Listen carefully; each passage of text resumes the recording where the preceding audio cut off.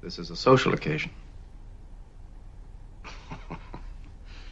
It has been said that social occasions are only warfare concealed. Many prefer it more honest, more open. You fled. Why? Were you afraid? I've never been afraid. But you left at the very time mankind needed courage. We offered the world order. We believe that married people who have transmissible diseases should not have children. No couple who has the disease of feeble-mindedness or insanity or epilepsy should have children. Babies should not be brought into the world when the father's income is obviously inadequate to provide for its food, clothing, or shelter. We the people. We the people. We the people of the United States.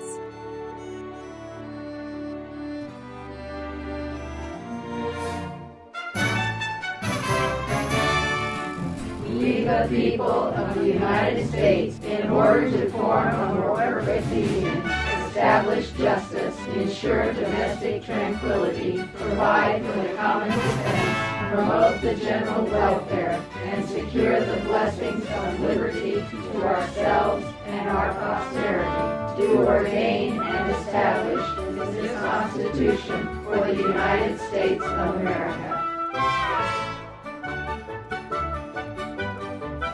Let's try that again. No state shall make or enforce any law which shall abridge the privileges or immunities of citizens of the United States, nor shall any state deprive any person of life, liberty, or property without due process of law, nor deny to any person within its jurisdiction the equal protection of the laws. The 14th Amendment, the United States Constitution, the Due Process Equal Protection Clauses. We're looking at those today. So, to say it's one of my favorite movies would be kind of an understatement, but you remember this movie? Started with a TV episode called Space Speed, in which we met Khan Noonien Singh, played by the inimitable Ricardo Montalban, who gave one of the really, really good performances of Star Trek as Khan Noonien Singh, a survivor of the genetic wars of the 1990s in Earth history. I'm assuming now this is one of those wormhole effect alternate histories. But oddly enough, Khan, as we know, wasn't a good guy, and he was kind of a jerk.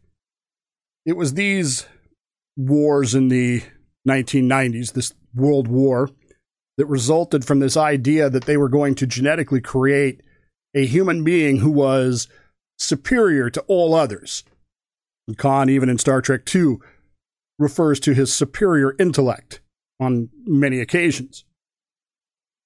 The science fiction element of this is, of course, well known to us. It's science fiction, Dave. Genetic engineering. And even in the 60s, that was the stuff of science fiction. I mean, sure, today it's a little more subtle, but in that era, it was unthinkable, right? What if it wasn't? What if it not only wasn't unthinkable, what if we actually tried it? And no, I am not talking about an alternate history. On this day, in 1898, the USS Wisconsin, where the real Americans live, was commissioned by the United States Navy in San Francisco Bay. The people of Wisconsin, where the real Americans live, begged the Navy to christen the vessel with a bottle of beer from Wisconsin. You see, it was representative of the nation, the state of Wisconsin, and where people lived a beer kind of lifestyle, right?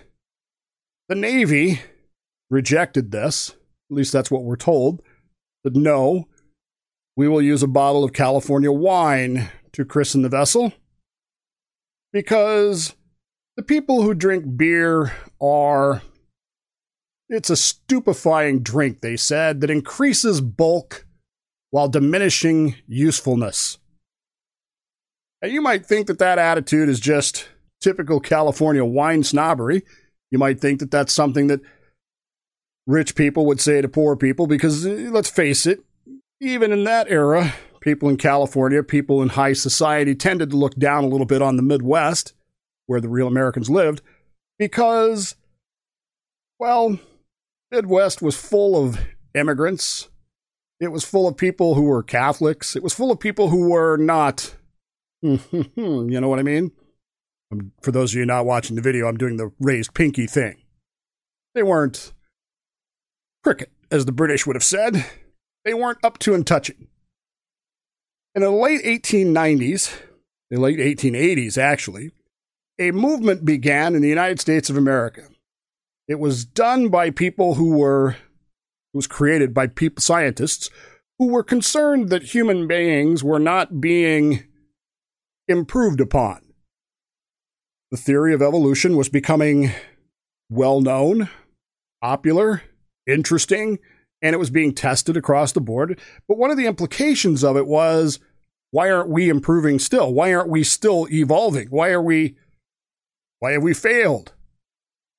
So they hit upon these ideas in the late 1890s through the 1900s of eugenics here in the United States. They began to create programs for better breeding. They began to run tests on people. They actually invented a word. You want to know what the word is that they invented? Stay with me here. It's one of my favorite words. Moron.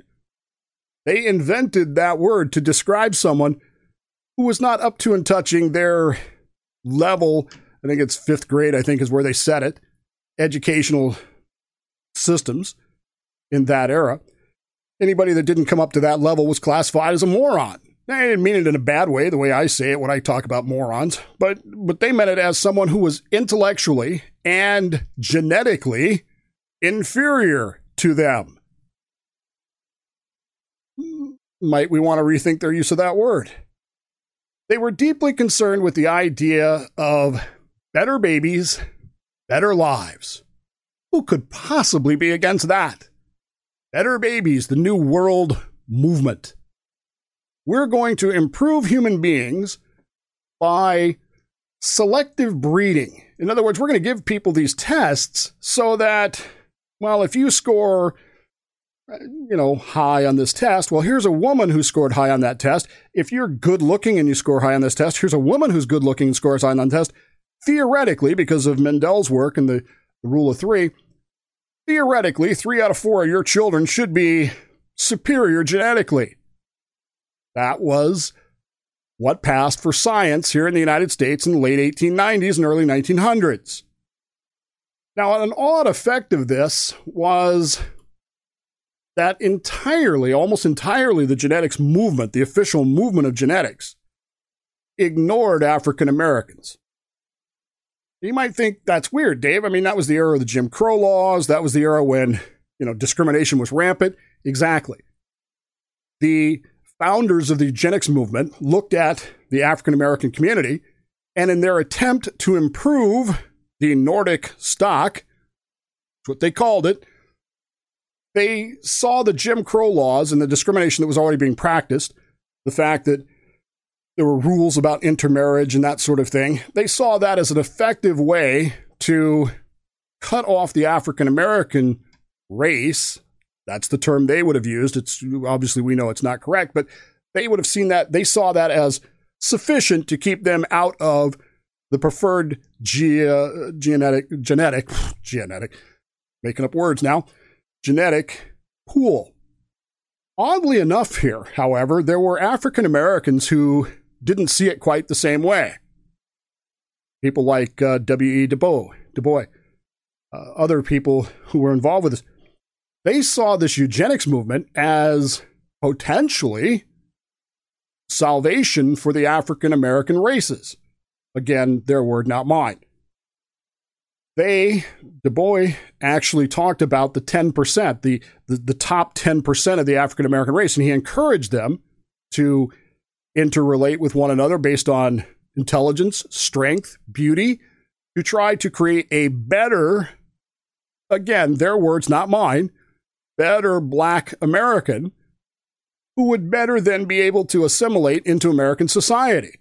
They saw the eugenics program as a potential way to gain more freedoms.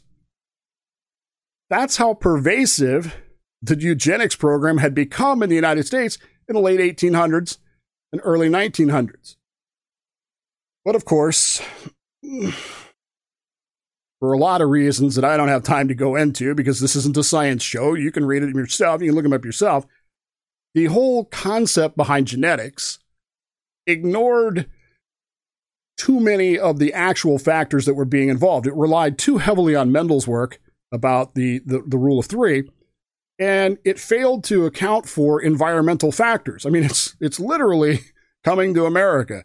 The movie Coming to America, environment versus heredity. Well, it's not versus, it's environment plus or genetics plus. It's both. And at that point in history, people had not realized this yet.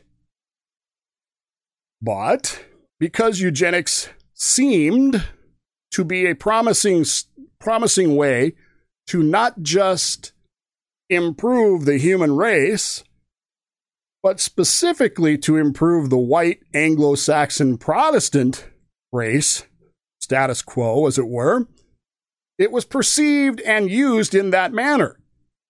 The intelligence tests were written so that people who were not native English speakers, regardless of how smart they were, or how good-looking they were, or how strong they were, would have absolutely no chance of passing them whatsoever. So an immigrant coming in through Ellis Island was probably not going to pass that test and would be labeled moron or lower, and thus laws were being put into place that would limit what they could and could not do.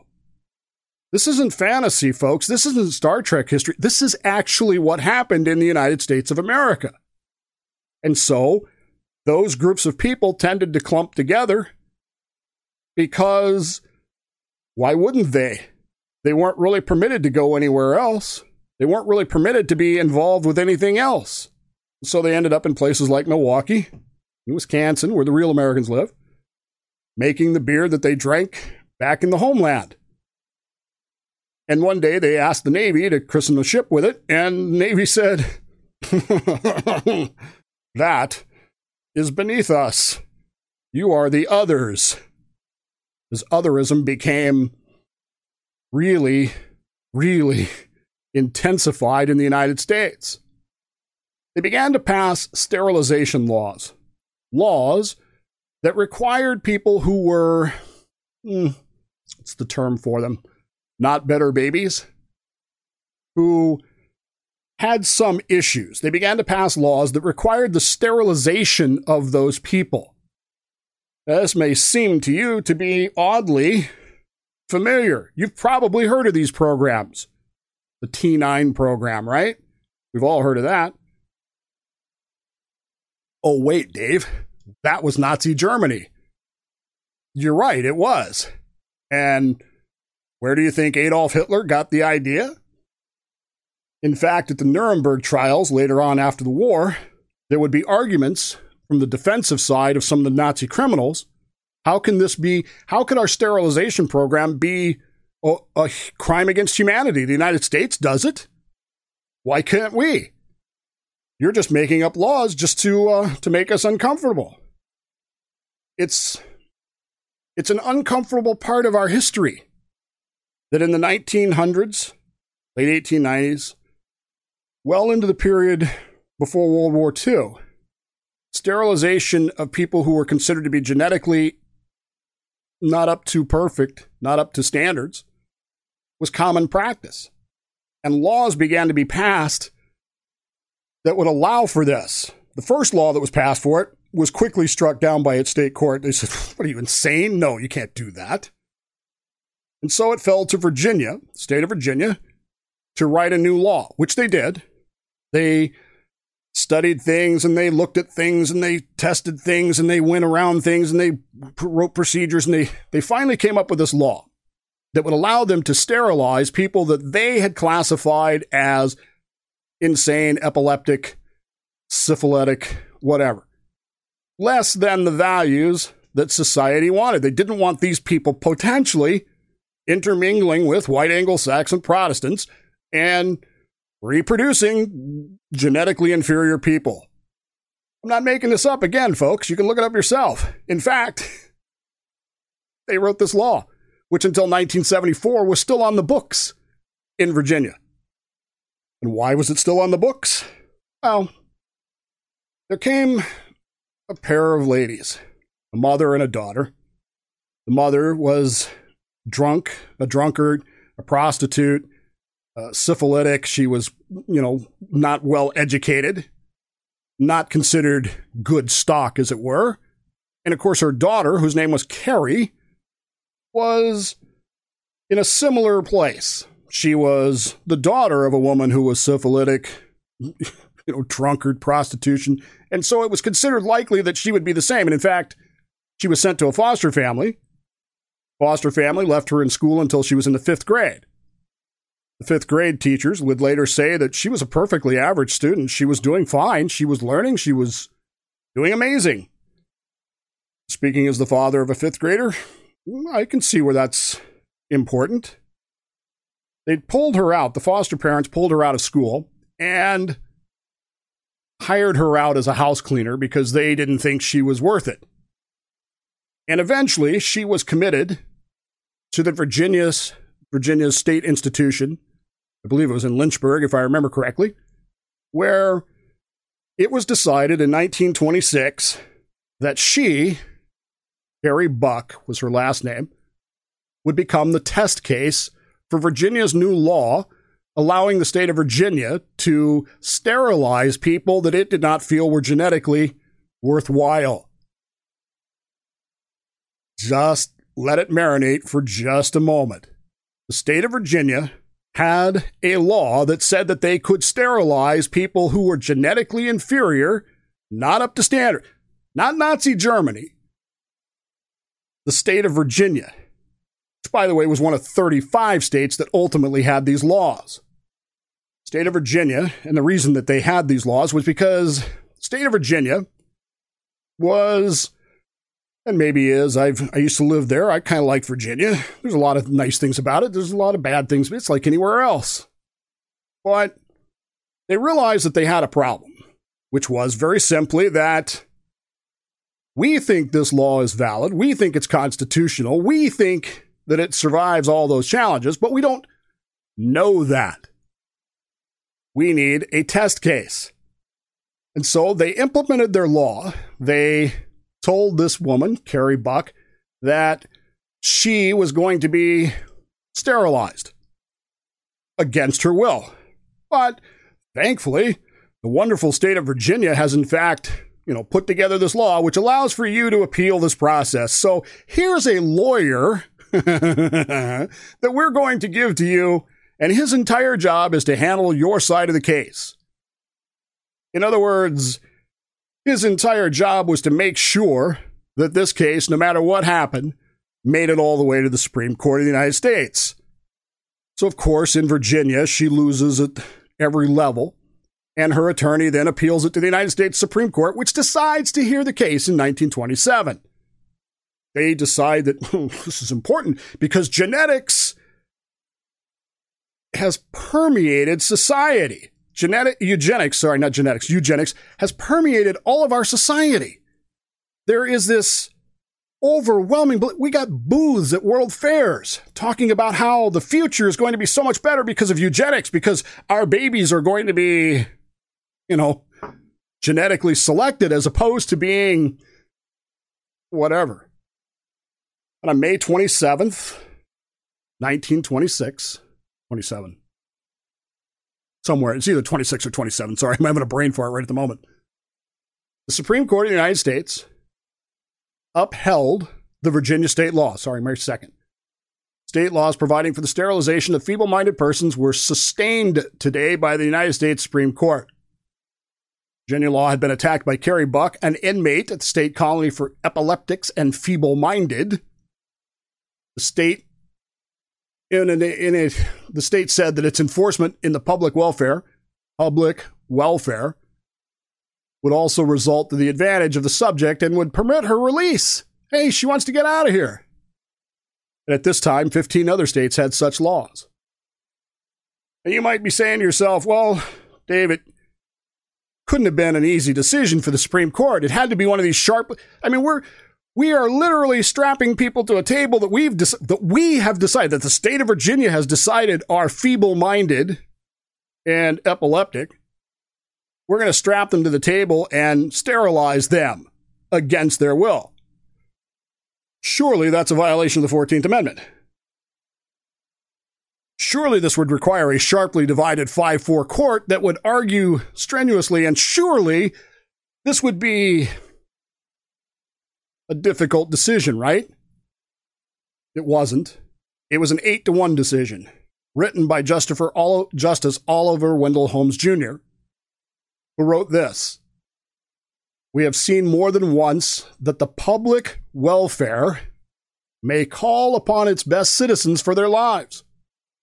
It would be strange if it could not call upon those who already sap the strength of the state for these lesser sacrifices, often not felt to be such by those concerned, to prevent our being swamped with incompetence. It is for the better of all the world if instead of wailing to execute degenerates, offsprings for crime, or to let them starve for their imbecility, society can prevent those kind who are manifestly unfit from continuing their kind. The principle that sustains compulsory vaccination is broad enough to cover cutting the fallopian tubes." Those are not the words of some Nazi propagandist who was trying to justify the mass murder of millions of people. They're not the words of some Russian Soviet apparatchik who was trying to justify killing people who didn't want that the state found to be, not their best. Those are the words of a Supreme Court justice in the United States of America. And as if that were not enough, he finished it with this statement. Are you sitting down? "3 generations of imbeciles are enough." Carrie Buck and her mother, Carrie, had a daughter along the way. And so Holmes, 3 generations of imbeciles are enough. That's the Supreme Court of the United States of America. The problem with eugenics, of course, is that it becomes a matter of faith. I know that sounds like a strange thing to say. I've been doing a lot of watching of some science shows. I've been doing a lot of reading lately, and I came across a fascinating discussion about the Pythagorean theorem. You know what that is, right? A squared plus B squared equals C squared. And it seems on its surface to be very simple. I mean, it's mathematical. It's part of Euclidean geometry. That's part of everything that makes the world go round, right? But like E equals MC squared has a deeper implication than just an atomic bomb. A squared plus B squared equals C squared has a philosophical implication that we never think about. Well, some people have, but we don't, as a general rule, think about it. And one of the things that it has is a linear process. It has a linear absolute. This is true, so this must also be true. If a good-looking person mates with another good-looking, intelligent, good-looking person, you're going to get a good-looking baby. My wife and I disprove that. My wife is very good looking. I'm not, and my son is good looking. So how does that work? Intelligence. Parent A is intelligent. Parent B is intelligent. QED C, child C, must be intelligent. There's a linear ideology here that becomes more reminiscent of faith than it does science. And in fact, it's the eugenics movement that sort of infiltrates in many ways the faith community of the early part of the 20th century.